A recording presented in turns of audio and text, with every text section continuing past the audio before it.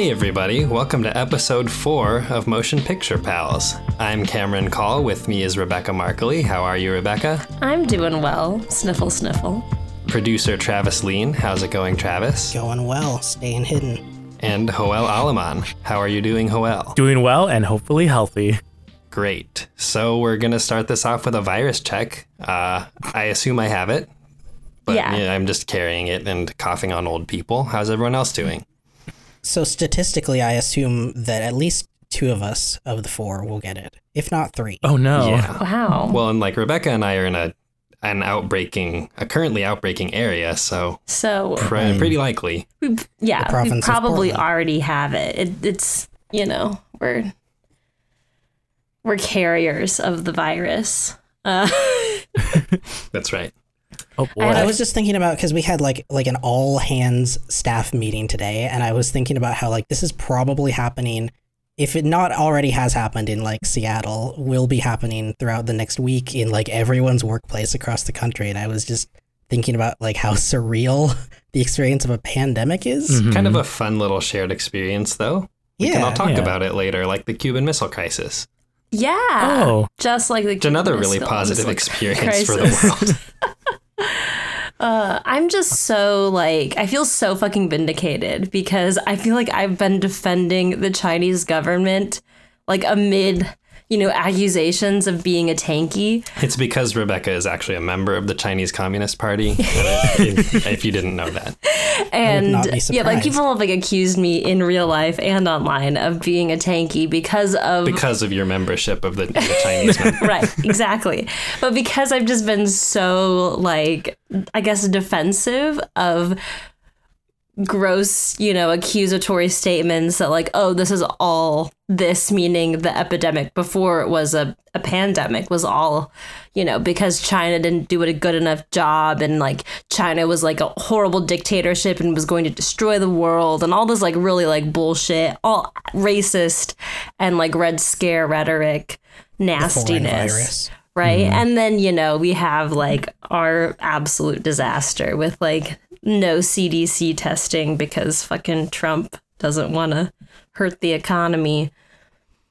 Yeah, so now we do want to just call on President Xi, please intervene on our behalf. Yes. My people cry out for freedom. What is an economy? Is it real? It's not No, real. I don't think it is. I used to You can think just yes. inject $1.5 trillion into it. You Yeah, can. and then you thing. bump up stocks It for hurts. less than an hour, and then it it hurts. goes back to normal. But how are we going to pay for it? How are we going to pay for it? Yeah. I think I've been saying this since I was 12. Money isn't real. Yes. Money isn't It's not. The it really isn't. reason I know money isn't real is because if NASA said a meteor is coming at us and it's going to kill us in 30 days, money wouldn't exist anymore.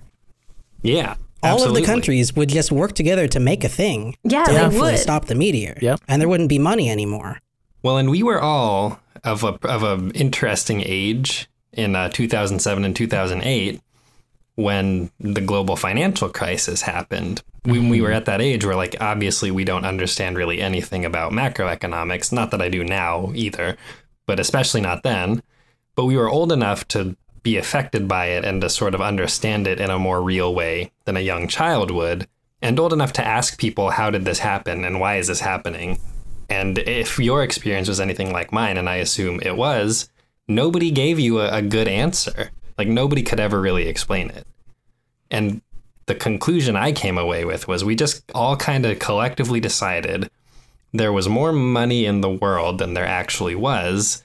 And then we just realized that wasn't true, and everyone filled their diapers. And well, we all know what happened after that. And that Right. seems to be happening again. Yeah. So it's very, very silly with the whole stock market crash happening now Also, just the whole oil shenanigans. with Saudi Arabia. What a big dick move, honestly. What a big dick move. I wish I had that much Just power. fuck you guys. We're going to make it cheap and just completely cock up everyone's economy. Just way to go, MBS. Wow. This is the authoritarian praise episode, I guess. I guess so. Oh. Anyways, Travis, you said before we officially began that coronavirus has delayed a couple of movies. Say some more about that. The fifth and final Daniel Craig Bond film, No Time to Die, has been moved to, I believe, November. Whoa, when was it supposed to come out? Pretty soon, right? It's supposed to come out April. Yeah, Wow. So that's And a big I old guess delay. today they moved Mulan. They just keep moving things because Wow. everyone wants to get as much money as possible with their movie, and people Makes are sense. staying in because they should be staying in, although people aren't shutting things down as fast enough as they should be. And this Yeah. podcast we record on a Wednesday, and then it comes out, or is today Thursday? Yeah, we Today's record Of on course, Thursday. Thursday it comes out Wednesday. and it comes out the next Wednesday, just as a peek behind the scenes in the long process, laid back editing process. But yeah, so by the time people listen to this, I don't know, things could be a lot worse than they are right now. Yeah. If we sound, if we don't sound concerned enough, that's why. It's because we're last Thursday. Right. Mhm. Please don't cancel us. The to be future epidemic But hasn't also, happened yet. I feel like we're all nihilists over here, where we're like, oh, it's gonna be a fucking disaster. Like, yeah, we should wash our hands. Yeah. But, I mean, this you know. country has Yeah. really never missed an opportunity to make me regret feeling compassionate. So, yeah, this is just the world that I live in now. Yeah. Uh, Speaking of being compassionate, I guess like 2 weeks ago, I went to go to Seattle to go visit my friend Madeline, and I got there like the day before they had their first coronavirus death, and I was a little bit sniffly, and I had a little bit of a runny nose and some itchy eyes. So I think it was more like allergy related and just like complications from just like really bad allergies. yeah, it had been really warm in Portland for like a week. And so like all the plants bloomed and I like died. But Did I you was like drive or fly? convinced. What? Sorry, did you drive or fly? I drove. Okay, it's not a good time to fly. It's not a good time to fly and Shouldn't like do that. breathe recycled air. Yeah. But yeah, I drove to Seattle and saw Madeline, and Madeline has Crohn's disease. And I was like convinced when I got home, like on Monday, that I had like given Madeline coronavirus and she was gonna no. die. Oh, And I that's was not like, good. this was a really selfish trip of me. Because, Madeline takes immunosuppressing drugs, so her like intestines don't kill her. Yeah.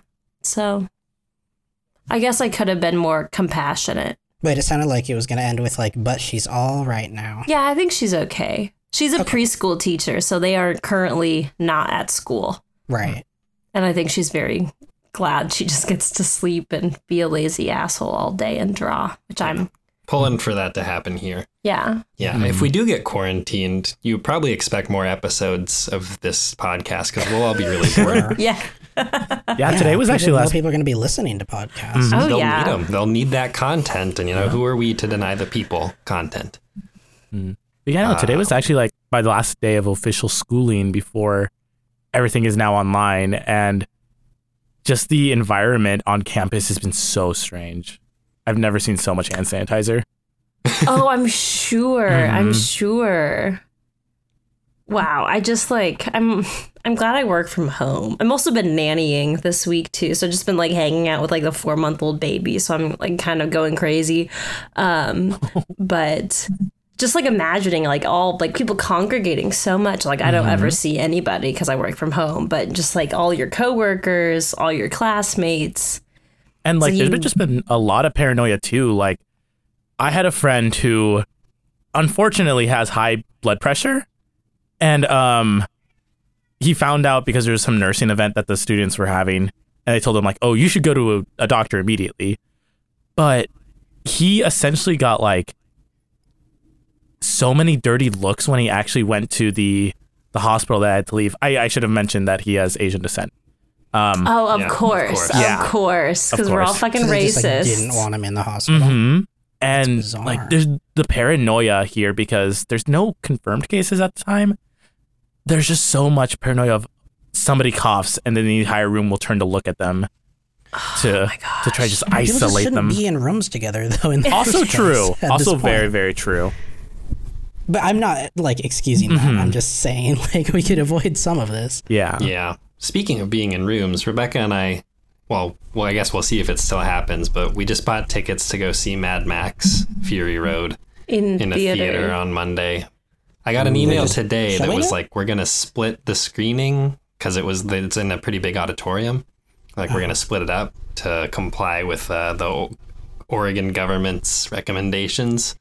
Of no more than 250 people. But it's also very possible that by the time Monday comes around, that might just not happen. Yeah. But yeah, they're showing Mad Max Fury Road in theaters. That's cool. I'm really That's excited cool. to see it again in theaters. Yeah, I saw it a couple times during the first run. Kicked ass, so I'm excited to see it again. Yeah. Well, should we talk about our movie? We should. Ooh. So, as promised, we mentioned that we would sometimes cover new releases. And it's already happening, folks. It's today. This is the episode. So today we are going to be covering Portrait of a Lady on Fire. It's a French movie directed by Céline Sciamma, starring a bunch of French actresses whose names I can't pronounce. We are covering it because Rebecca saw it and was blown away, and she has seen it no fewer than 3 times in theaters at time of current recording. Yeah, I just kept getting more people to go see it with me. That's right. And I've only seen one film amazing. 3 times in theaters. Really? What film was it? You want to guess what it was? Foxcatcher? No, Star Wars Episode 7, The Force Awakens. The Force Awakens. I actually knew you to mention that in the last Did I say that? Yeah. Oh, okay. Yeah, that's how I knew. I don't like that bit of trivia. Anyway. We can all share embarrassing bits of trivia. I think I've definitely seen Endgame that many times. A silent voice. That'll be next week. Yes. As we said we would do. It has not been canceled. Yes. It's just been postponed. We did tweet about it. In an abundance of caution, it has been postponed.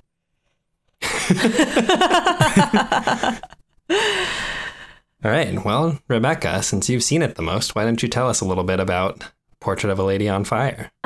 So Portrait of a Lady on Fire is about this woman who is a painter. Her name is Marianne, and she is hired by a comtesse to paint a portrait of the daughter whose name is Eloise, and to paint like a painting to like solidify like a marriage or like a betrothal or something like that. But the catch is that Eloise does not want to be married. And so she's like putting up a big stink about getting her portrait done. And so Marianne has been hired to like be her companion and then sort of paint her from memory in the dead of night. Stealth painting. Yeah, stealth painting. And so it's just sort of about their kind of like connection, how they fall in love, how the sort of secret painting doesn't go especially well, but then how their like lives end up going on, and they kind of just sort of like mourn this relationship for the rest of their lives. Yeah, we should point out the movie takes place by and large over the course of about 2 weeks, which is when Marianne and Eloise sort of have this brief relationship, and then they both move on. And then there's a coda at the end that takes place. We get the impression, several years after the main body of the film. Yeah, and it's set in like Brittany in like the late 1700s, 18th century. I guess, what did everyone think of it? I obviously adored it. I saw it 3 times. I might actually go see it again this weekend with another person who really wants to see it. But yeah, I fucking adored it. I had like a almost like spiritual experience like the first time I saw it. Like I walked out of the theater and I was like, holy fuck, I don't know what to do with myself. I was like such a mess, crying so much. My friend Jessica was with me and we were just like, holy shit, what did we just watch? So I guess I'd love your initial reactions. Cam, I like the movie anybody? a lot. I'm sorry, I just went for it. I like the movie a lot. I didn't have a spiritual experience, but I did like it a lot. I think I very rarely ever say that like I absolutely loved a film, so it's like not a bad thing for me to say that I liked it a lot, but not to the point where I think I absolutely loved it. I did think it was very good. I for the most part, I liked the slow pace and I loved the attention to detail. I think one thing that held me back was just a little bit of pacing issues and some plotline focus that I'll talk about later. But yeah, really solid film. Really liked it. It's a good pick. I was so genuinely surprised by what this was, being that I actually never heard of the film before Rebecca messaged us about it. And so it was like 10 p.m. and I just kind of wrapped myself in a blanket and I put it on my screen. And I just loved how I don't know if I can put it in words, but like I was talking to Travis one-on-one, and I said that I really loved the score in this movie, which I didn't realize there wasn't one until like I read through the notes today, and it felt immersive. Like I felt so present with just the moment to moment of this story, and I didn't even notice when I had started and when it ended. Like it all just went by so quickly, and I was just so interested in what was going on because I've never seen anything like this, and so it was just such a awesome surprise that I got. Yeah, I liked it too. I'd say I liked it and I didn't love it, but the more I thought about it in the ensuing days, the more I liked it. Whereas like now it was Sunday when we went and saw it, and by now I've thought about it so much that I think I really, really do like it. But I was not quite prepared for just what the experience was going to be like. I suppose I also thought there were maybe just some slight pacing issues in the beginning, but there's a scene in the middle which we will talk about. There's a scene around a bonfire, and after that point, I was really gripped, and I really, really liked it. But sort of in retrospect, I now appreciate the slowness of the first half a little bit more. But yeah, overall, very good. Highly recommend that anyone listening who hasn't seen it, go out and see it if it's still playing where you are. Yeah. Well, I'm glad we all really enjoyed it. I was a little worried that you wouldn't, and I would feel really embarrassed and just kind of like an idiot just for making you watch it sort of last minute. But I guess in a lot of like the discussion surrounding this film, there was like a lot of discourse around like the female gaze as opposed to like the male gaze, you know, and how like this, I think even the director called it sort of like a manifesto of the female gaze. And I feel like that is a little bit accurate, but is a little bit like didactic and kind of like loses some of, I felt like what was so magical. It's definitely a little bit reductive. Yeah. I guess I wanted to hear what you guys thought about that. Well, I actually was thinking about the same thing, where I think this is the first film that I saw that portrayed just women in general in a way that wasn't your traditional like appealing to men. Yeah, and I guess like, even to like take that further, it didn't even feel like a response to sort of like the male gaze, which I feel like a lot of like female superheroes are, where they're just like, I'm, you know, a superhero, but I'm also a woman and I have titties. But like, check it out, I got a sword in my dress. Yeah, you know, like whatever. I feel like this movie just sort of like didn't even like entertain that idea. It was like off on like its own planet. Or Cam described it as sort of like apatriarchal, where like it didn't even like sort of have those kind of like hashtag like boss babe kind of like vibes to it, you know, where it was like trying to be like a strong sort of like strong female, you know, character kind of bullshit. It was just kind of like they were just living their lives and they're falling in love. And I thought that was like so magical. Yeah. Yeah. And what I meant by apatriarchal, I guess Rebecca kind of captured it, but it didn't feel like a response. It didn't feel like movies are dominated by men, which they are, obviously. But it didn't feel like this was sort of a response to that. It didn't feel like this was subverting tropes exactly. Its existence does in a way, but it didn't feel like that was the point of the film. It felt like this was just a film that a woman made about women, and it wasn't so much that like, look at us, we don't have hardly any men in this film. It was more just it just doesn't need to be there. You're just allowed to write stories and shoot films about women, and you don't need to acknowledge or talk about the fact that there aren't really men in it, that they don't play like a central narrative role. You can just have that not be the case. So Yeah, the reason I know this is true is because I didn't realize until I looked at the document and you had written almost no men present in the movie, and I hadn't even thought about that. And then I had to think over the movie in my head, and I guess there was a dude at the bonfire. Was there? He was a, Oh. No, maybe? there was not a dude I don't at think the there was. I'm making Bonfire. things up then. Yeah, Well, there there was was just- one guy at the end. Yeah, there Yes. was the guy at the Well, it's end. funny Her future 'cause- husband, and that was it, right? yeah, well, because Rebecca mentioned it. I don't know why I thought there was a guy at the bonfire. I don't know. Rebecca mentioned it the night after she saw it, and then we went and saw it together the next day, that she and Jessica, when this guy shows up and he's like speaks with his mannish voice, it's so jarring. And I felt the exact same way, and I even knew it was coming. I was just so It didn't happen to me. But like okay. Jessica and I both like jumped and we were just like, whoa, what the fuck?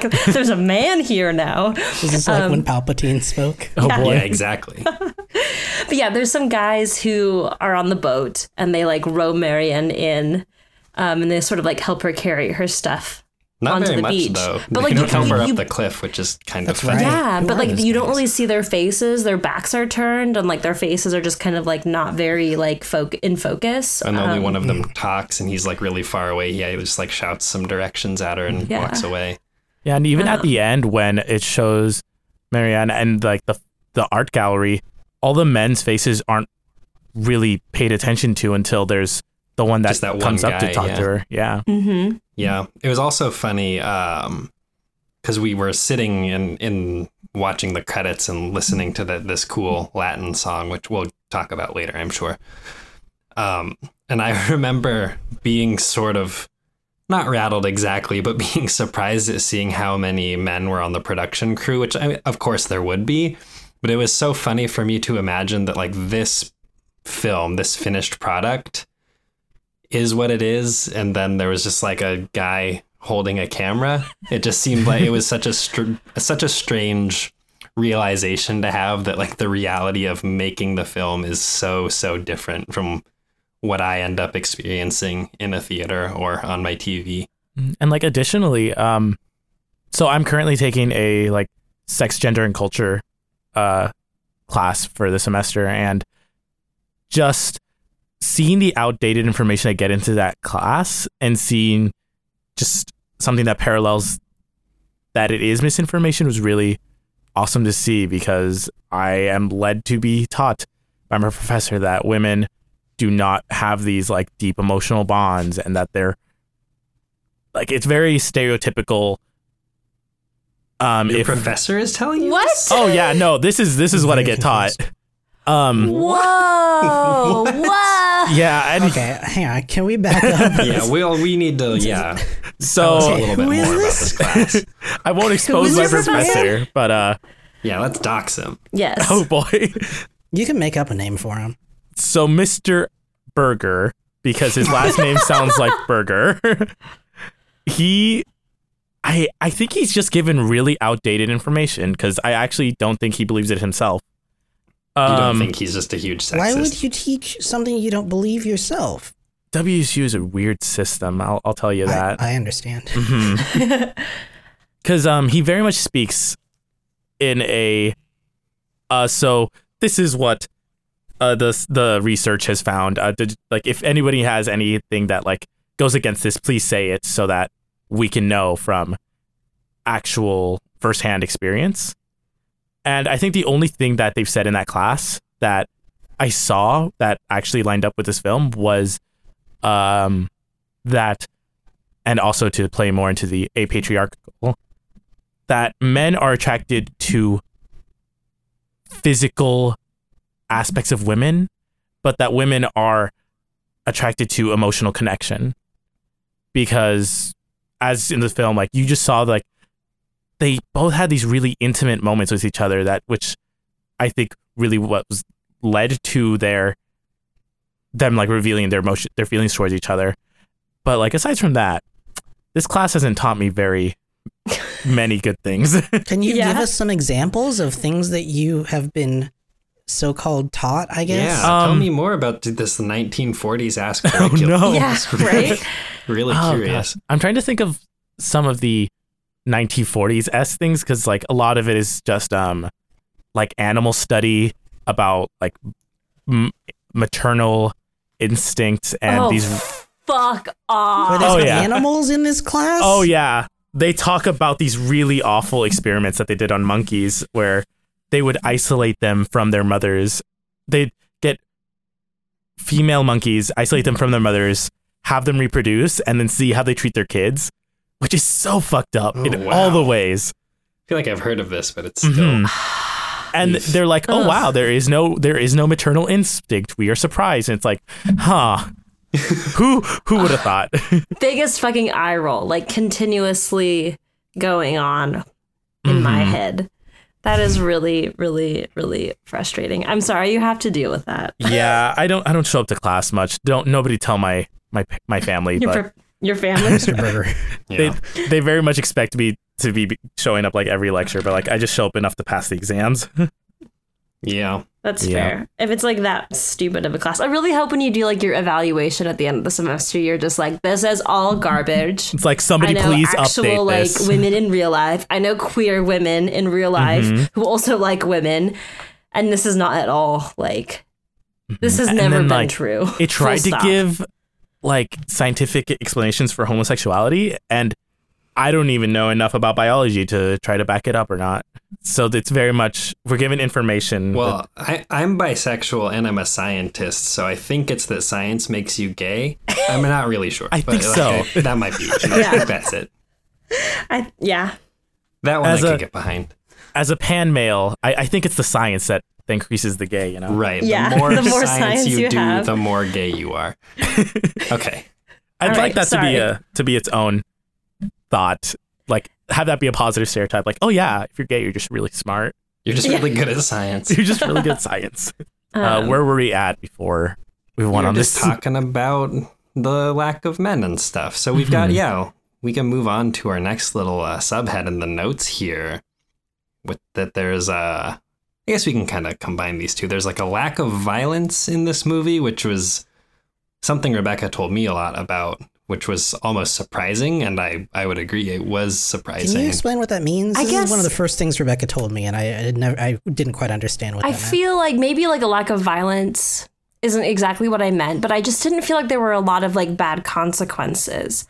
Like there was no sort of like, oh, well, what will happen if we get caught? Like discussions. Oh yeah, there weren't really any sort of external stakes. It was all very, very much ingrained in the feelings between the two women and the stakes there. But there wasn't any sort of like there wasn't anyone there to like prevent them from being together. There wasn't any like, I guess the one external stake would be like the husband.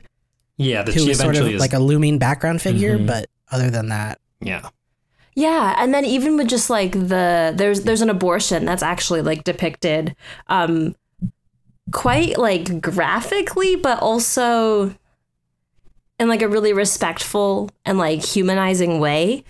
So I guess some narrative context. After sort of like the first portrait that Marianne does of Eloise is rejected. The Comtesse leaves to go back to the mainland, and Marianne has to like do a new painting. This time, Eloise is actually sitting to be painted. Anyway, their kind of like maid sort of enters their sort of becomes like a third friend with them, and then it's sort of revealed that she is pregnant, and that once the Comtesse is going to leave, like she's said she's going to deal with this unwanted pregnancy. And so there's like a couple of, I guess there's like a whole day where it's spent just kind of like where Sophie is trying to exert herself into a miscarriage. She's also like taking sort of like abortive herbs. And then, you know, I guess a couple of days later, she actually goes and has a procedure done because I guess her attempts didn't work. And I fully expected Sophie to die because of that abortion. And I was so Oh, wow. pleasantly surprised that she didn't. And I feel like it's just kind of such like a trope in I guess our media, where like, oh, it was a terrible thing that happened and it was an unwanted pregnancy, and like, oh, you know, someone dies. I feel like I remember hearing on another podcast that I really like called Citations Needed about how like some like absurdly high percent of media depicted abortions end in death of the woman seeking the abortion, or I guess the person, because you don't have to be a woman to get an abortion. However, I believe that, but I can't think of any great examples off the top of my head. I think I just have better taste in film than these people. I also think Yeah, it's right? probably like a lot of religious media that will try to depict. no, it's pretty secular. Yeah. Really? Citations Wow. Needed, just really quickly. It's a fantastic podcast that you should all listen to. But it's media and pop culture criticism podcast. So this is very much in like mainstream TV and movies that this is all rooted in.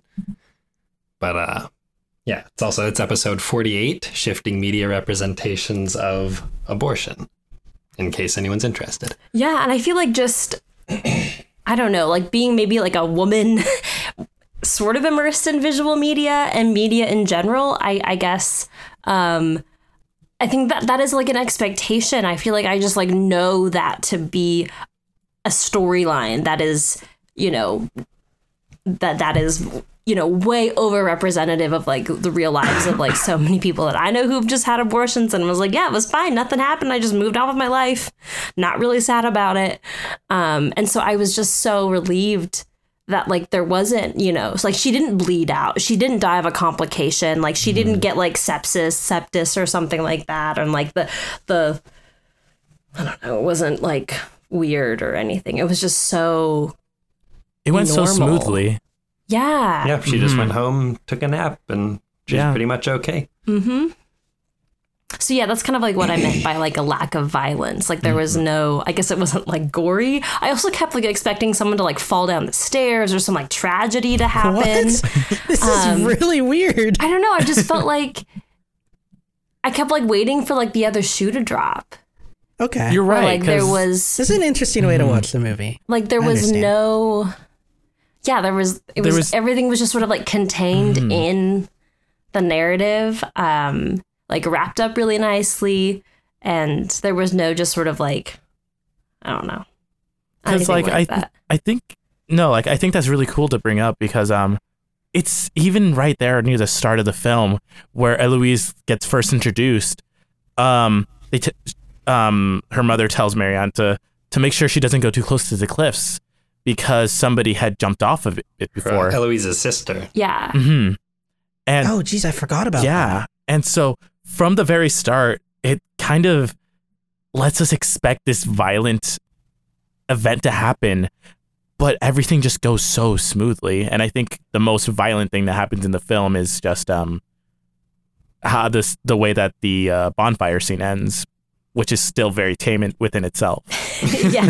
Someone just like their skirt catches on fire. Yeah, I was Yeah. going to say either that or when Sophie's hanging from a rafter by her hands and falls. Yeah, Yeah. that hanging Which is from a actually- rafter was really strange. Yeah, I actually wanted to mention how this sequence of the maid trying to induce a miscarriage and eventually getting the abortion, and not the abortion scene, but the scenes leading up to it were like, at least in my opinion, the funniest parts of the movie. Which Yeah. I thought was just a funny juxtaposition. I don't have anything to say about its significance or anything like that, but you know, there's the scene where she's where Marianne's standing on one end of the beach and Eloise is standing on the other, and Sophie's basically just running sprints between them, And so she's running, and then she gets to Eloise, and she's running, and she gets back to Marianne, and Marianne sort of like gently pushes her back towards Eloise. And I kind of chuckled at that, and then I realized what was going on. And I was like, oh, that's actually not very funny at all, but just the physicality of it was funny. There's a scene, I think the immediately following scene, there's just like a static shot of some tall grass, and then all three of them stand up at basically the same time. Just just a little funny. And then shortly after that, after they've made this abortive tea for Sophie, she's hanging from the rafters, and then she gets down, takes a sip, and then reaches up and grabs the rafters. And then Eloise and Marianne have this short conversation with Sophie's legs just like dangling in the background, which was very funny. And then the scene ends with her grip falling, and she just kind of like thunks onto the ground, and then it cuts to the next scene, which was also funny, but I was just second guessing myself while I was giggling at all these scenes. I mean, I think that they were amusing. Oh yeah, they were, but it was just interesting the way that the movie puts it in that context, which again, I haven't thought about, I haven't developed the idea enough about why that's important or significant, but definitely interesting. I was definitely just like second guessing myself. Subplot. Sorry, what? Like why that subplot is interesting? Oh, I meant just the juxtaposition of the humor and sort of scariness of an unwanted pregnancy. Can we talk about other scariness? Yeah, other scariness. The people who like hum the THX theme at the bonfire, and it just gets louder and louder. And also the like ghostly apparatus that just keeps appearing. It's very eerie. It is really eerie. I got really heavy 2001 vibes from the bonfire scene, like the theme that plays whenever the monolith is shown in 2001, which is also the theater we went to, the Hollywood Theater in Portland. They're famous they show 2001: A Space Odyssey in 70 millimeter, and it's sort of like a big deal for all the film dorks in town. And so that's just a thing there. And I talked about it because we, covered it in my film class, and Rebecca's like, this fucking movie, it's everywhere. It's like, I can't like go anywhere without hearing about this movie. And then, because it's in part of the promo material for the theater, that rolls before the previews and stuff. Oh. And then I was like, I very much thought like, oh my God, like, is this the same song from 2001? When, I think it's certainly an intentional choice on behalf of Celine Sciamma to have it in the movie, but yeah, also the THX scene where the tones sort of like, it's this like weird rising discordant thing, but then it actually resolves into a nice actual chord, and then there's some clapping and a cool song where they all chant "Fuggire non possum," which in Latin means we cannot escape, but it's a really neat song. You should look it up. And I feel was that in the subtitles? I don't remember seeing No, I looked it up. I was curious after the movie, and I Googled it. And I feel like the language, like, oh, we cannot escape. I don't know. That seems quite relevant to sort of like the more like sadder kind of themes in the film. I guess before we talk about the ghosts, I would love to talk about the myth of Orpheus, and I can't say it. We did it before the episode. I know, I can't. No, I'm not thinking about it too much. All right. Orpheus and Eurydice.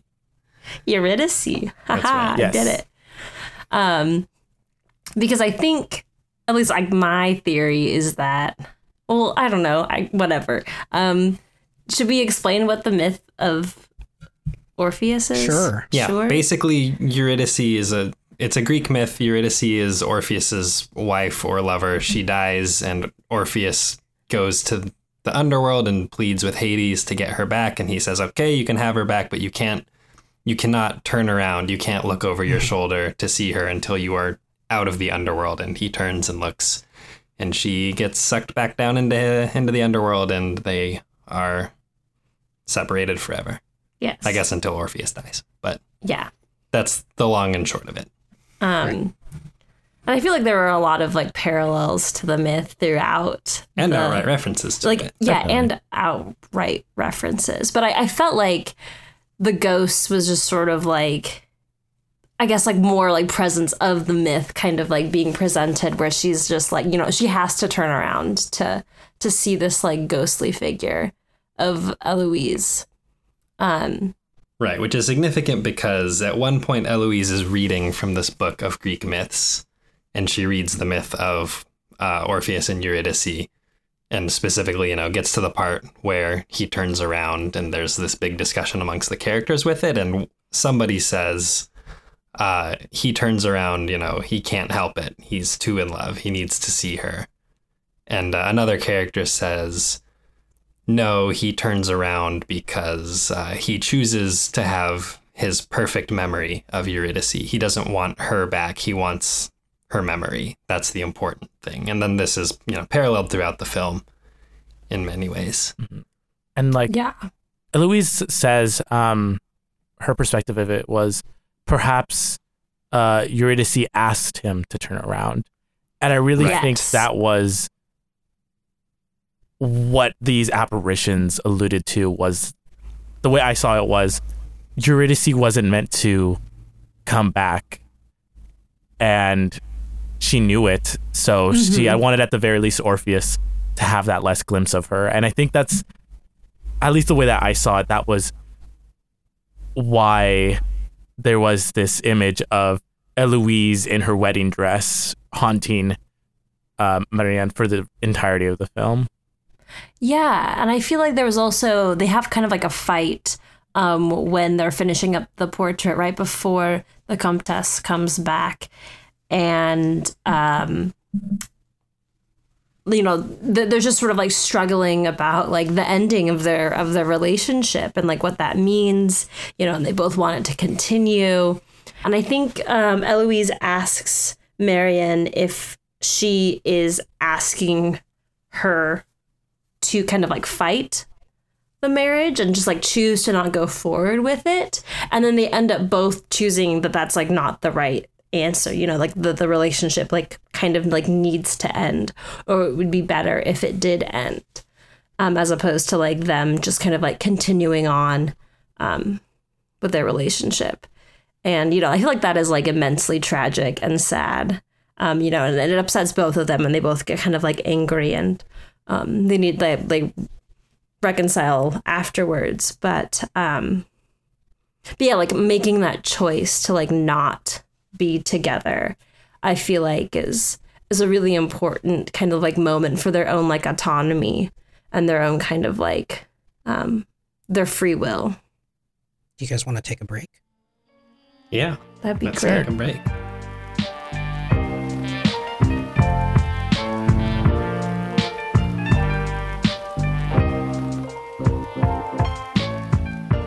I kind of wanted to start in like the more like saucy romance bits, Ooh, Okay. Oh, the saucy bits. the saucy That's right. bits. sauce. Because it is a romance / It is. drama film. So let's talk about that fucking romance. Yeah. God, there was Alright. so much tension in this film, and Yes, when it there finally was. pays off, it's so rewarding. Oh my gosh, like all of like the fucking glances. It was really funny. The last friend that I went to take to go see it, she had like no idea what this film was about. Like literally never see the trailer. I didn't tell her anything about it. I was like, you'll just love it. And she was like, okay, let's go see it. And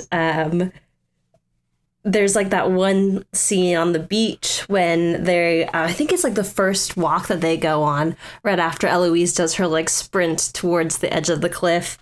And Marianne is kind of like staring at her, trying to like get the shape of her face. And Eloise catches her, and they kind of like do this sort of like back and forth, like catching each other, staring at each other. And my friend leaned over to me and she's like, oh, are they gonna fuck?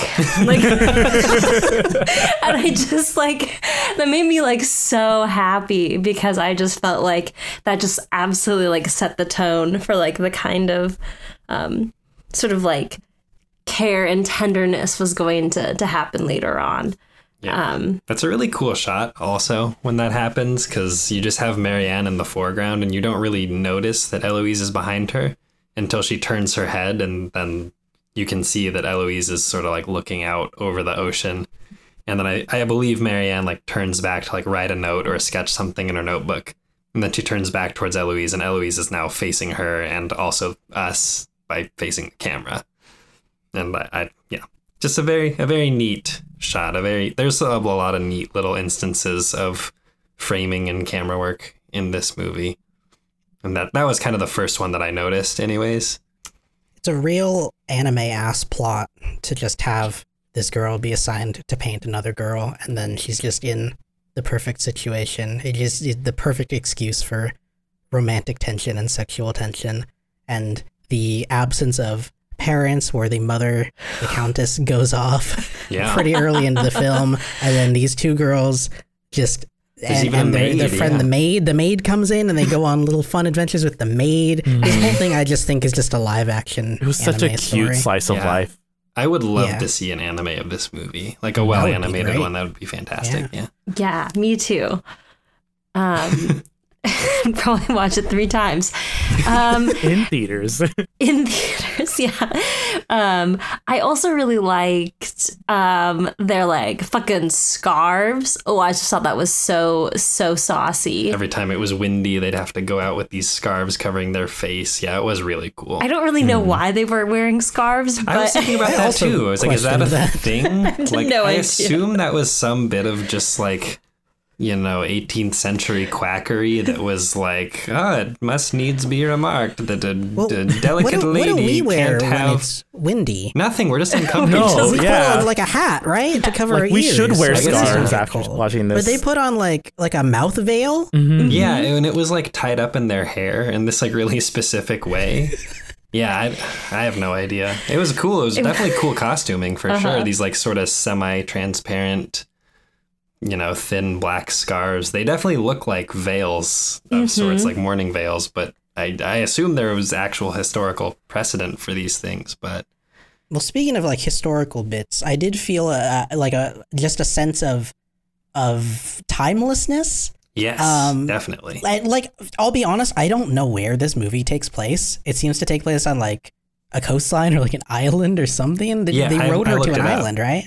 I think it's an island. It's at least like a very rocky bit of coastline. I think it's an island. I think it is. Yeah, just in Brittany, which is northwestern France. Okay. The setting, like the physical setting, as well as the time period, were both very like unclear to me. Which I think in another movie I might have not disliked that, but like in this movie, I think it sort of added to the charm and the mystique of all of the wacky things that are going on. Yes. Yeah, definitely. And I commented, the night after we saw it, that it's so weird. The 2 scenes that happen in Paris at the very end of the movie, and you have all of these like foppish men with their like stupid shiny coats and powdered wigs, and they look fucking ridiculous. Whereas, because like it's not like the women in this movie are like dressed in like this cool contemporary way. They're wearing, waistcoats, and these got their big poofy skirts on and stuff. But I don't know. It's fine. It doesn't stick out in the way that everyone's like stupid makeup in Paris does. Mm-hmm. And I like how they're wearing like the same exact outfit like every day. And I think I just like the color choices for their gowns. Like Marianne is wearing this sort of like, is it like kind of like a rust color? Yeah, I was going to say rust. And then Eloise is wearing her like black... Her convent clothes. Her convent clothes. Just come back from a convent, wow. Yeah. I didn't know that's what it was. I think like the most interesting dresses are worn by like the Comtesse and like the maid. Like the maid has like her little kind of like flowery... her little flower printed thing. There's also this sort of gown that Eloise poses in. Oh yeah, and that's like a beautiful like green. Yeah, it looks like lacy. So pretty with her eyes. Holy shit. Oh my gosh, so gorgeous. Like everyone has like their color, and I just thought that was a great sort of like costume choice. Oh, back to the scarves. What I wanted to say about the scarves was when they go and kiss in like this like rocky outcropping on the beach.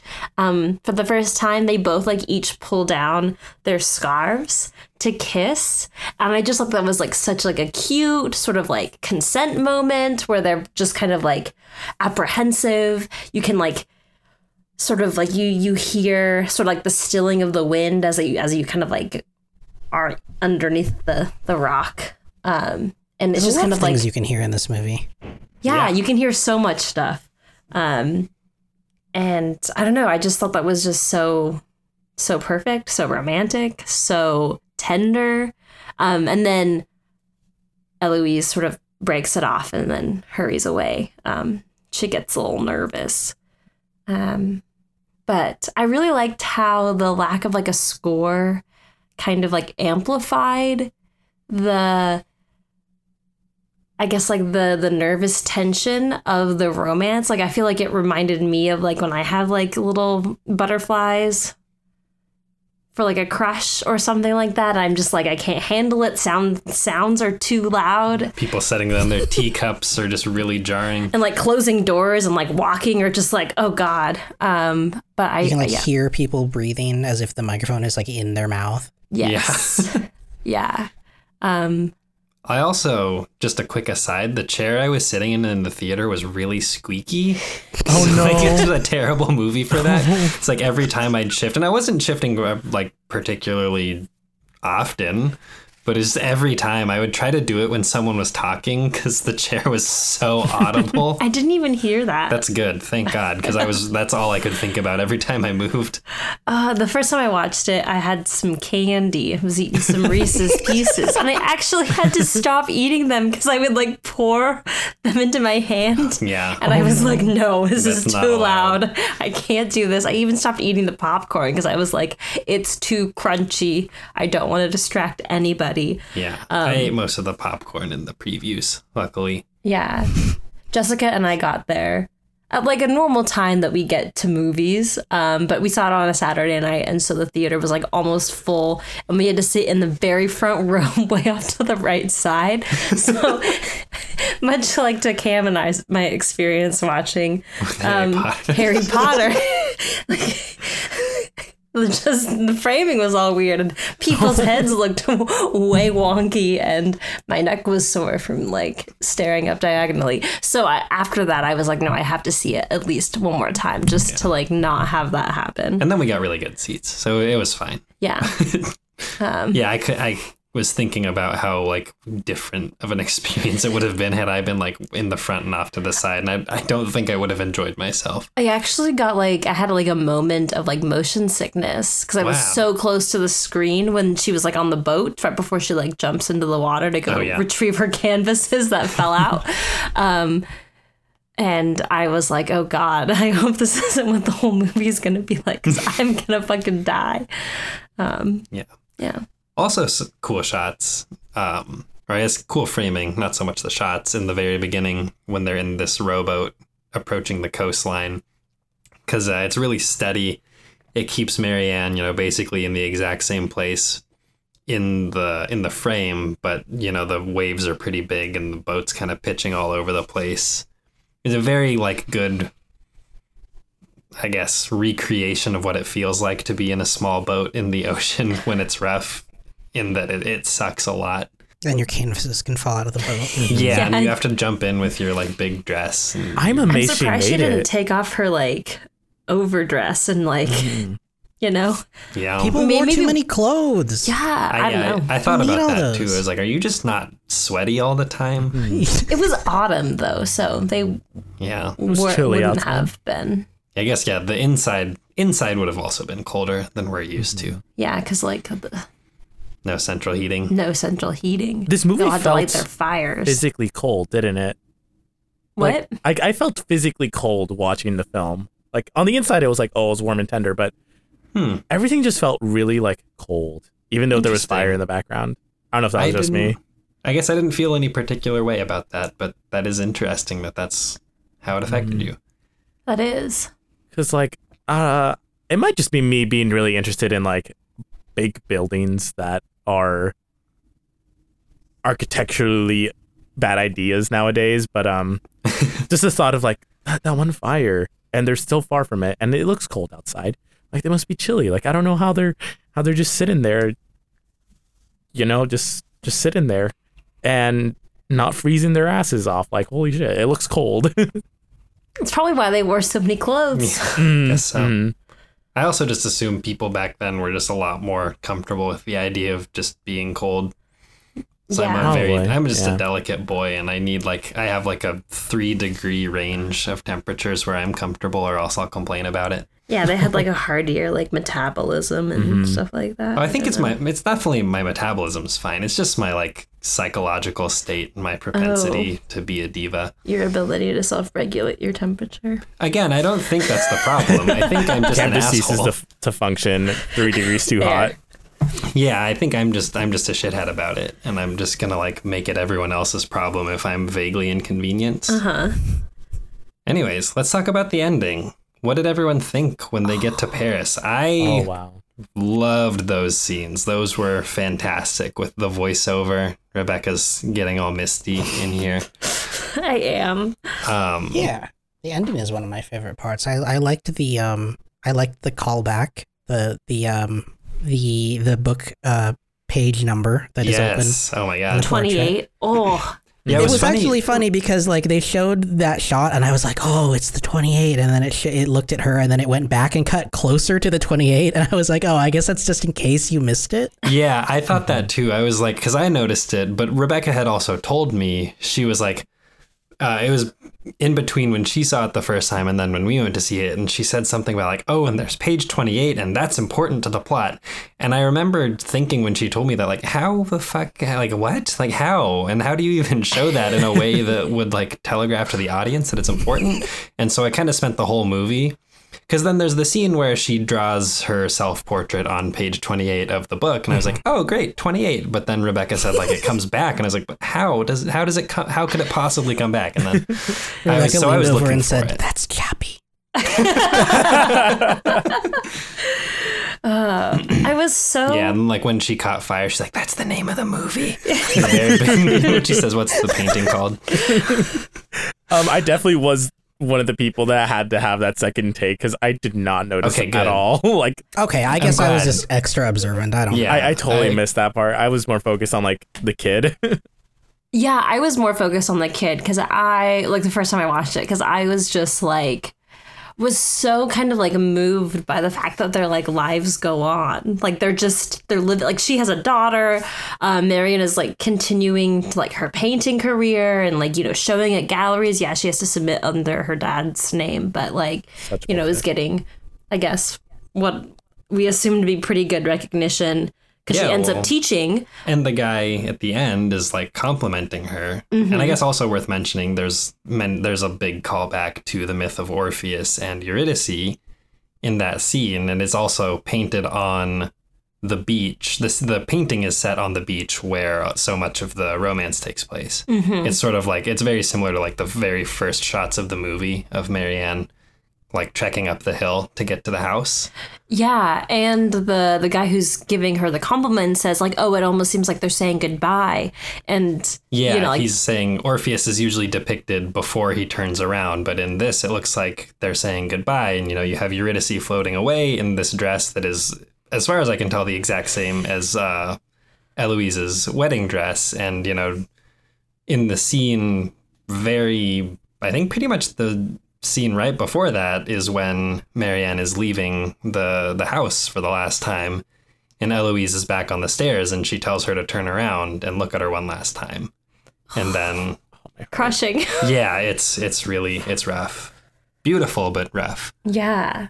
And then so you're already sort of feeling strongly because of that scene, and then you see Marianne sort of like walk through this gallery and these people move and it reveals this portrait of Eloise and her daughter where she's holding that book open to page 28. I also realized that it brought the ghostly apparatus full circle. It did. You mean to say apparition, Travis?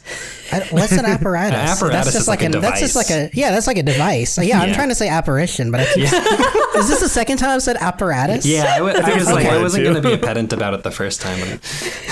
Yeah, definitely a ghost, not not a weird device. A ghost is ghostly is the Yes. operative word anyways. So. And then there is the final scene in the opera house. And I guess it bears mentioning, too, the only other song in this movie is a Vivaldi violin concerto, which I wrote it down. Violin concerto number 2 in G minor. So if you can look it up, it's one that, if you hear Also it. called Presto, I believe. Oh, great. I'm glad there's an actual name for it. I think it's bullshit, frankly, how a lot of classical music is named. Anyways, that's really the only other song we hear besides that Latin chant. And there's a scene between Marianne and Eloise. It's pretty much the first where they have any real sort of connection besides those glances on the beach, where Marianne plays part of the song on a harpsichord that's in the chateau. It's also worth mentioning that Marianne is like half naked too. Like she's only wearing her structured undergarments and like because she was just wearing the green dress. Oh, that's right. That she was like trying to use as like a mirror with to like, continue doing the portrait. And then, Eloise knocks on the door and she like frantically has to like undress. So she's just sort of like, wearing her underwear. Which is funny because she's wearing like sleeves and a vest. And, yeah, she's like wearing her things. corset and like one of her like various like layers of dress. But I just thought it was like Back funny. in the day, that's so her like, underwear. she's like half naked, like. Despite wearing way more clothes than I was in the theater during Yeah. that scene. And then she's also like trying to like impress this girl with like this piece that she can't remember. Yeah, she can't play it very well. I don't know. I just was so tickled. It felt so fucking human. So human. And anyways, so in the final scene, they're in this opera house, and it's the last time that Marianne sees Eloise, and she's just across the way in one of the balcony seats, and the orchestra is playing this Vivaldi song, and there's sort of this slow zoom into Eloise's face, and she's sort of like, you can see her sort of unraveling emotionally. She's sort of like sobbing quietly to herself, and then this shot lasts for I want to say almost 2 minutes, and it's just sort of her failing to hold back tears essentially, and then it cuts to black and the clapping and the Latin chanting begin and the credits roll. Yeah. So anyways, I'd love to hear people's thoughts on those scenes. I fucking love them.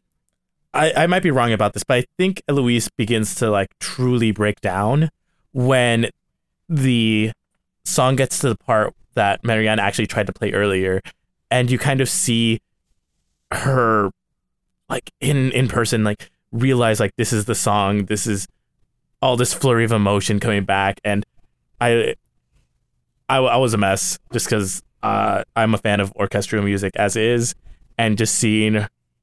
I'm led to assume this is the first time that she hears or like an orchestral piece as well, because in the film she mentioned she's like, oh, I've never heard anything other than the organ, and Yeah, Marianne asks, "Oh, you've never heard an orchestra?" And she's like, "No, what's it like?" And she's like, "I can't really relate it to you. You have to experience it." And then there's obviously this scene right at the end. Yeah. I mean, I felt like sort of like it was implied that they were both going to go see it because they knew that it meant so much to their relationship. And like, that's why they were both there. But yeah, I also was a huge mess. Like the first time I watched it, the people sitting to the right of me ended up giving me all of their extra napkins because I was just like, not low-key, I was like actually sobbing. Like me and Jessica were not okay. Like we were just like, oh no. I was a wreck. I was a huge wreck. Yeah, I don't know. I just like she's like the slow zoom like across the theater, and like you're just like in this like close up of her face, and you just like watch her cry for like 2 minutes, and then it ends. It was a big gut punch. I remember having like a 180 on my attitude towards the use of music because it started off with like, I typically think it's a little bit lazy when instead of original music, like a pop song or something is used in a movie or even a classical song. But then by the end, I had changed my mind, because like that is what happens in real life. Like you associate songs and such with certain people or memories or whatever, and those can trigger a lot of emotions. And I guess this would be like the like 17th century equivalent to like having one of those songs on the radio do that to you today. Right. I also thought it was kind of interesting because sort of like Eloise has been like denied music, and like the times that we get to experience music in the film, or was like when she was kind of like introduced to it because of, you know, playing on like the harpsichord with Marion. And then at the very end when they're at the concert or the orchestra and you know, listening to the same piece, like I just felt like that was a very like a really good farewell to sort of like who, like what their relationship was to them, and like how again like their lives just go on. Yeah. I don't know. Yeah, Fucked me up. I like that aspect of it too, as far as sort of romance as a genre goes, in that, you know, it goes without saying that movies are not typically accurate portrayals of any kind of human relationship, at least as it really sort of feels and occurs in the world, whereas this felt a lot more realistic. I mean, perhaps the situation was a bit fanciful, but sort of its ramifications and the fact that, yeah, you know, you just kind of move on. You like move out, you get a new job, you meet new people, and then you're reminded maybe of this like really important relationship you had at one point in your life, but it's not like the only thing you think about. You go do other shit, you know, you go live your life, and then every so often it'll, you know, it'll come back to you, which I thought was nice. I like to see those sort of realistic portrayals of things. Not that realism in movies is something I think is all that important, but it's interesting to see it done well, like it is in this movie. There's a line here that says humor ?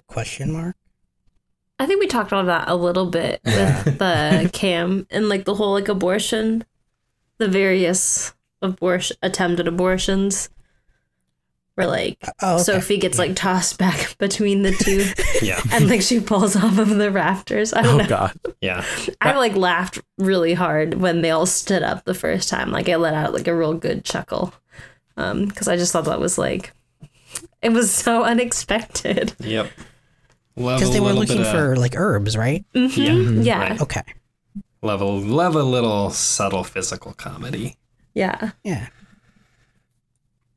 All right. Love to run back and forth on the beach. Yeah, I Yes. love to get pushed back and forth by my employers. Oh, I did want to talk about the actual abortion, Oh. because we didn't do that. Yeah, they with do. like the child, the baby on the bed. That's right. Yeah, the baby touching her face. Oh my gosh. Yeah, so Sophie and Eloise and Marion, they go visit this, like, I guess Just a a lady. midwife. Yeah, I would assume. Some older woman. Some older woman who has a lot of children herself, and they all live in like one bedroom. I think it's like it's one of those kind of like dugout kind of homes. It looks like it's underground. Good old hobbit hole. She's a wizard. Yeah, she's a wizard. And, you know, performs the abortion on Sophie. You just sort of see Sophie's face as she's like, you know, like crying in pain and gasping. Makes my like skin crawl to just like think about that, and like not having any kind of like pain medication or like, I don't know, just gross. There's like a child horrible on the bed next to you. Yeah. It's like a cat. It's like grabbing Yeah, at and you. then there's like a child, like a baby Yeah. that was sitting on the bed and just sort of like rolls over and starts like touching her face while this is happening. And I just thought it was like a really tender and like heartfelt moment as like Sophie is, you know, getting a fetus removed from her body. And there's also this like, I don't know, baby interacting with her. I guess, what did you think of that? I'd love to hear your thoughts. Do you think if you were having a procedure that was that painful that you would prefer to have a baby on the bed next to you or not? Oh, absolutely not. I don't think so. I think it would be horrible. And I'd be like, get this fucking baby away from me. It's like fucking triggering. Yeah. I think it'd be fine. I think you could like look at it and be like, I can just distract myself with this baby. I mean, maybe, Could maybe. be. I don't know. Having like gotten like a IUD inserted. You can't imagine the experience I would have been cannot. improved by a baby. Yeah, I cannot imagine that like at all. Oh, So God. no, I'm gonna say that it. Yeah, I'll ask Okay. next time I go to the doctor. Yeah. Be like, you guys got any babies? Can I just look at a baby? I feel like I'd be seen as insane if I asked for a child. I think it's worth a shot, though. Like, you know, So I saw the worst this thing they can say movie. is no. And they had a baby there that seemed to make things a lot better. So can I have a baby? Well, maybe if you were in like 17th century France on an island. Yeah, I mean, maybe the doctor that you were going to go visit just had a baby Just had one readily lying- available. just had one lying around on the yeah. island, you know? All right. I guess I did mention earlier that pacing issues. I think you said the same thing, Cam. And I while I did like the subplot with the maid, I did think it sort of derailed the main story for a bit, and not in a way that like ruined the movie for me or anything. I just found myself questioning it the longer it went on. I think it ties in an all right way where they sort of get to bond while taking care of her. But there are points in which the maid's experience, because I don't know her name, it seems to be the central focus. Like it seems to shift over to her point of view, which was really the only part of that I kind of didn't like and found a little distracting. I was wondering if anyone had any thoughts on why it did that.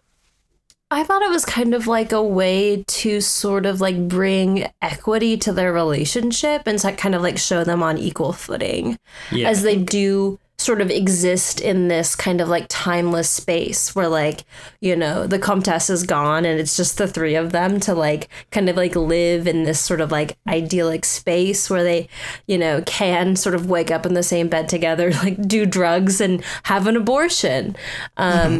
I don't know. I just Perfect felt, weekend. yeah, perfect weekend getaway. Yeah, so I thought that, I guess like that was kind of like what I thought that sort of what they were trying to do, I guess. I don't know. Okay. Yeah, that I makes think sense so to too. me. I think she would have just felt like more of a servant, because I mean, she literally is, you know, in the employ at least of Eloise's mother, if not, you know, Eloise herself. So I think, so in some ways, it gives some measure of equality to her, who would otherwise just be in this, you know, direct employee-employer relationship with at least one of the main characters. But also, I think the movie, I could see it feeling like a little too much had we only ever been basically in Marianne's point of view the whole time. I think it's just some interesting contrast. I wouldn't say I know enough about sort of narrative structure of films to say one way or the other, but that's just something that sort of occurred to me, that it's nice to take a step back for just a second. And I feel like there is a little bit of like part the kimono kind of relationship between Marion and Sophie in like the beginning, where, you know, Marion is sort of like, tell me what happened, and like sort of like demanding to like get the inside scoop on like what's going on in this household, as she, you know, she is an intruder. She's like a guest here. So I think that kind of like puts more of like an inroad to kind of experiencing Sophie's narrative in a way that makes it a little bit, or at least I thought it made more sense than if it was just like Eloise and Sophie, because like that still has more of like the employer-employee kind of power dynamic. I know you said you had some pacing issues.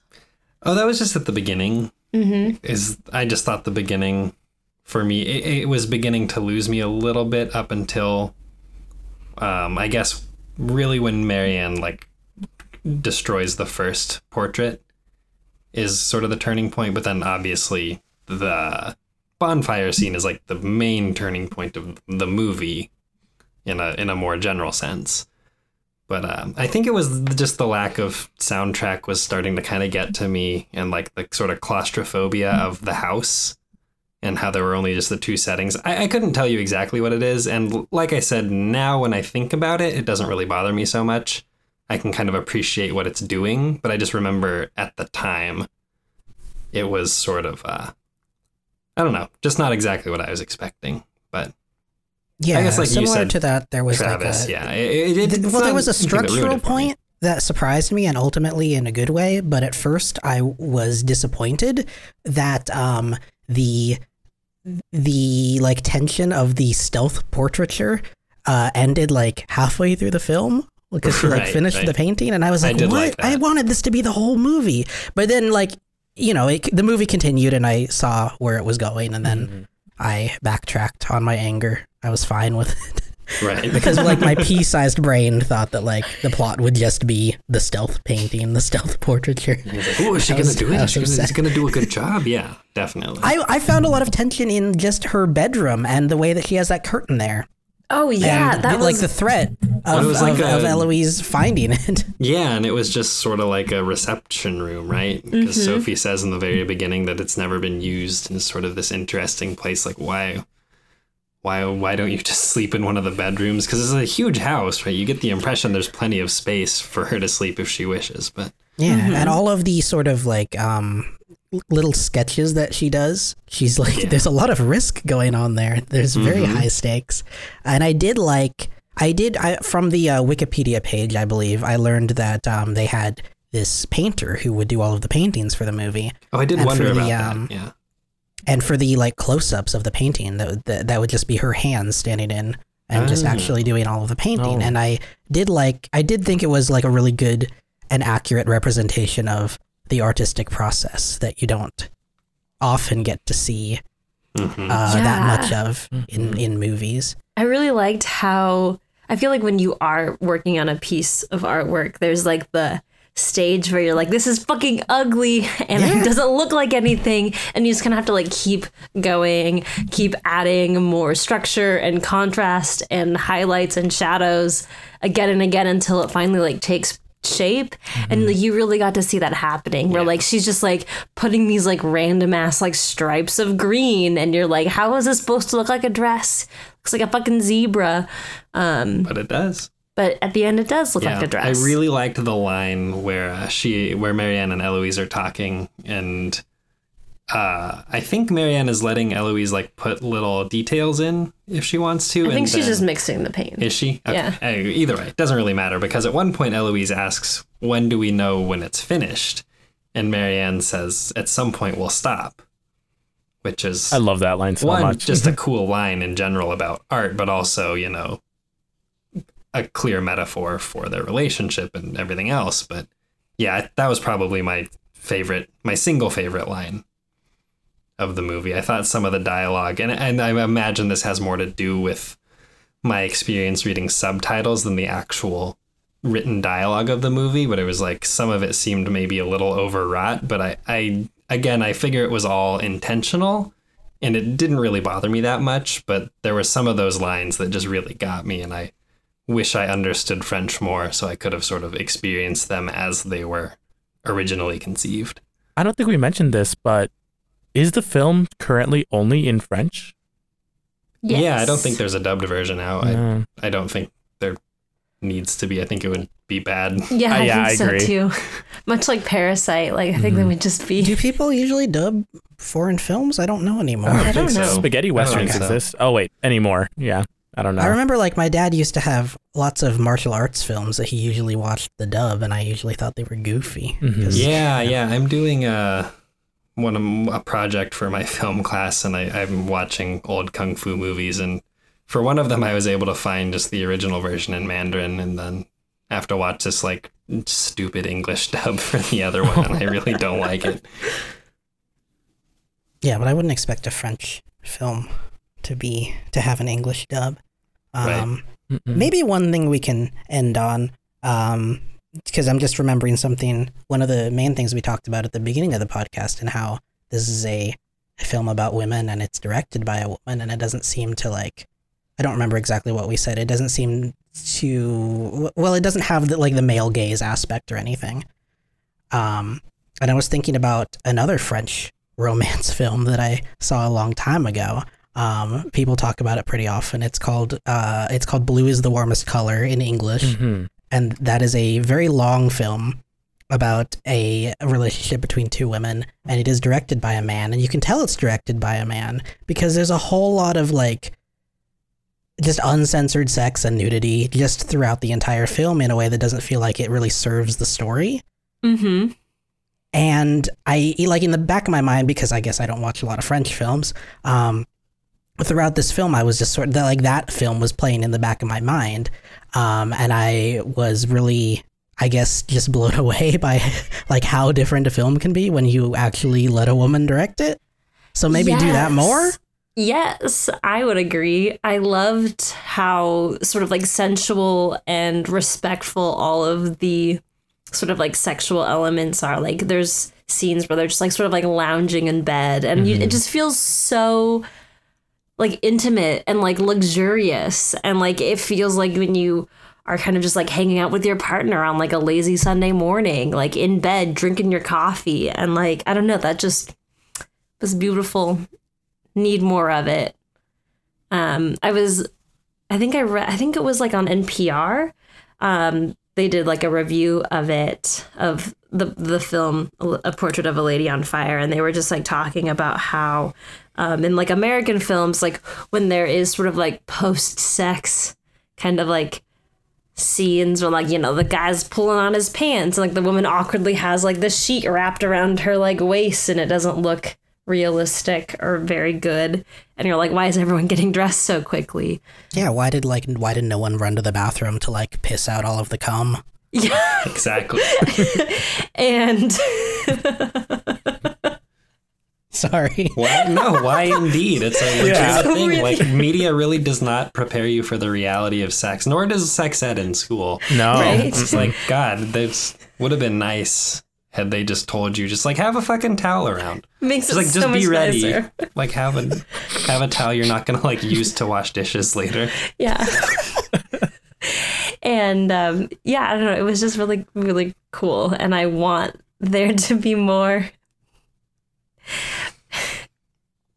Yeah. Beautiful, accurate, interesting sort of sex to watch. And in a non-explicit way, and just Yeah. sort of a not necessarily realistic. I mean, this happened to be a little bit more realistic, but there are scenes that aren't realistic where like Eloise has like a mirror like over her crotch so Marianne can draw this self-portrait, and like that's obviously not realistic. That's ridiculous. But it's like, Was that just there the whole time? I couldn't figure that out. no, I think they set that up so she could. Okay, there's draw. like a scene change. Yeah. Yeah. Yeah. I assumed anyways. There's a cut that I figured denoted Yeah. some amount of time passing.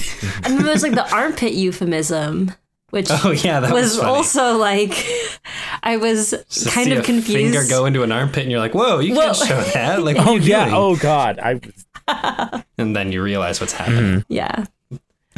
Yeah. I was very scared of having like a family member walk in through that scene. Yeah, just like, yeah. The risk of that you pose by not seeing it in theaters. Oh yeah. yeah. I think all I really knew about the film before I watched it was just like a brief description, and so I was expecting a film that was like a romance film about two women, and I just sort of like, I'm trained to expect like fan servicey moments and stuff. So I was kind of wondering when like the first instance of nudity would occur and how it would be handled. And I believe it is when like, I don't remember character names, when she's like lying in the bed and she just like has her whole pussy out. No, it's actually in the very beginning when she's drying out the canvases by the fire. Oh, she's that's just true. naked. She's just Oh, yeah. like naked. It's very smoking. tasteful. Oh, smoking her pipe. Yeah. But yeah, there is also. I don't know that why scene. I like forgot about that. I think I was just like, I was fascinated with the other one. Well, I mean, the other one is a lot more like noticeable. You're just like, whoa, that's like never how this goes down. Yeah. I think despite This all isn't the how things are nudity, usually framed. I don't think there was like an actual like proper quote unquote sex scene. No, Which I definitely do like appreciate. the closest it gets is the finger in the armpit, which is funny, just like objectively. But But I feel like it I don't know. yeah. Well, it didn't need to. It didn't happen. need It didn't. to. like so it much really didn't. intimacy It was so between the relieving characters, not it's like you having didn't- one. Yeah. All right. We good then? I think so. Yeah. Anybody have any Cool. final Talked for a thoughts? really long time. We did. Well, there's a lot to talk about. It was a really good movie. Yeah. All right. Well, thank you everybody for listening. If you want more of our content, you can find it at hitpointpals.com. You can find me on Twitter I am at Call Cameron. Rebecca, where can people find you on social media? You can find me being a tanky on Twitter at r_Markley. And then you can also find my zine press at Zines and Things on both Instagram and on Twitter. Right. Travis, where can people find you? You can find art and stuff that I'm working on at Adobo Time, Twitter, also Instagram. And before I forget, this was kind of like a bonus episode, so there will be an extra episode. We'll get back to A Silent Voice next week instead of in 2 weeks. And Joel, where can people find you online? Awesome. You can find me on Twitter at Your Denny's Model, and due to a new quarantine that will be keeping me in my room very often, you can see... Are you quarantined? I'm not quarantined. I'm just never going to leave this room. You're just self-quarantined. Yeah, despite not being ill. You can find drawings that should hopefully go up soon, and etc. at AlamonJesus7 on Instagram. Perhaps a portrait of a lady on fire? Perhaps. I'd love to see it. Yeah. Time to... All right. Hopefully not set somebody too on fire. Just a little. Just the hem of your dress. A little fire never hurt anyone. Yeah, you can have a small fire as a treat. Well, good old dead meme references. So as Travis said, we will be with you in 2 weeks discussing A Silent Voice. Next week, right? Isn't that? Oh, are we doing it next week? Next week. Yeah, I think so. Fuck me. Okay. Heck yeah. Well, just cut that part out. As Travis said, we will be joining you next week for our discussion of A Silent Voice. Please go ahead and like our... Fuck, I keep saying like. Well, like the podcast. And, Yeah, you can like the podcast. just like in your heart. Yeah. But also, project that love in the most real way possible, which is online through reviews on iTunes. And leave us a review. We'll read it on the air if it's good, if it's thoughtful. And you can DM any of us on social media, and we'll add you to our Discord if you feel so inclined. That'll do it for this episode of Motion Picture Pals. Bye.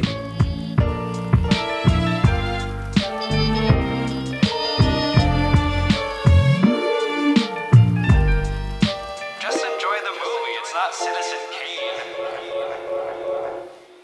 We could talk about how that car caught on fire in front of my we work. can talk what about how a happened? car caught on fire. Can you please tell us? Well, so I don't know what happened. So I was just like in. Well, I didn't do it. Yeah, right. wasn't me. I was far away. So I work in a lab, right? And I work in this like windowless little office with a few other cubicles around. So there are no windows, and I'm not very close to the front of the lab, which is what is up against the street. And so we're all sort of in there doing our thing, looking at data or whatever it is everyone else does. And one of the women from the front office, who's she does like sample receiving and customer facing stuff. She comes in and she's like, "Hey, is this person in here?" And we were like, "Oh no, she hasn't been in here for a while. She might be in the main lab. Like what's going on?" And she's like, "Oh, her car's on fire." And all of us were like, "What the fuck are you talking? Like, what do you mean the car's on fire? Like, it's a regular ass car that she just like parks on the street. Like, did somebody set it on fire?" And I was like, "Well, okay, shit." So I stood up and like ran out to the lab to go find her, because like I'm assuming that there's just like flames pouring out of her car. And a different coworker had found her, just a seconds before I did. And we were just like, "What the fuck? Like, we gotta go check this out." And so we like run outside, and there's a bunch of smoke all around her car, but there's just a truck parked in front of it that is, if it wasn't, I didn't see flames, but there was enough smoke to imply that it was indeed on fire. But my coworker was able to get in her car and, drive it out of the way right as the fire truck was showing up, and they put it out. But there's some pretty wacky stuff that happened to me yesterday at work. So was the car on fire, or was it just a truck? It was a... Was like, the was your car on fire, or coworker's was the car? car a truck? Those are the only two outcomes? Like, was your coworker's car on fire, or was it just the truck? No, it was parked right next to a truck that was on fire, and just I think the way the wind was blowing made it look like the smoke was coming from my coworker's car. Oh, okay. I also I'm happy for your misunderstood that. coworker. The truck is still out there. I'll try to remember to take a picture of it tomorrow. Of And like also, the burnt truck. it's not that burnt. It's just like I think the engine compartment. You're gonna take a portrait of a truck on fire. It's nicely toasted.